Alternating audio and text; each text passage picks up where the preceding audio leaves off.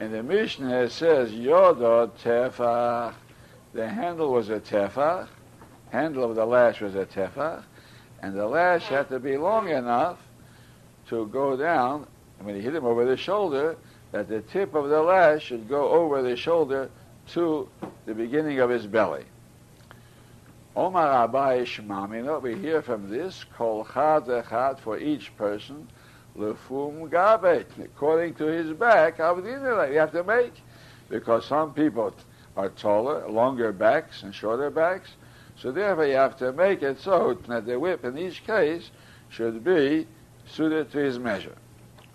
Omar, because it says in the Mishnah, we make it so that it has to reach, when you hit him over the shoulder from the back, that the tip of the lash goes over, to peak razor. Omar Rava, in Cana, that's the case, Nofish Lehure Tzuis Tuve, they have to have many straps hanging in Beis Din, and each one has to have his size. It doesn't make sense. El Omar Rava Avke Isle, there's a loop.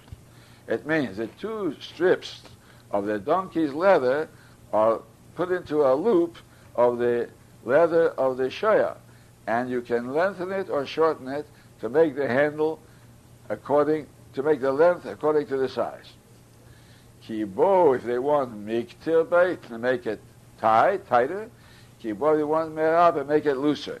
In order to make it longer or shorter, then they tighten it. So it's adjustable. That's what Rava is saying. Again, Omarove avkesa is there's a loop there. Kiboy, when they want miktir, they tighten it with that loop. When they want to use the lash, Kiboy, when they want to adjust it, merape, they loosen it and adjust it. Say that. Right, the Mishnah says, Malkin, I say, 2/3 on his two shoulders, and 1/3 is on his chest. From where are these words? Omar Rav Kahana, the Makkos says, Hichpilo ha-shefet, v'hikohu lefonov, lefonov means in front of him, kedei rishoso b'mispar. Now, b'mispar means according to one number. What does it mean? Risho achas milefonov, he gets for one punishment. Rish means a punishment in front of him, shtei rishoyes me'achra, and two behind him. It means in front he gets like one share of what?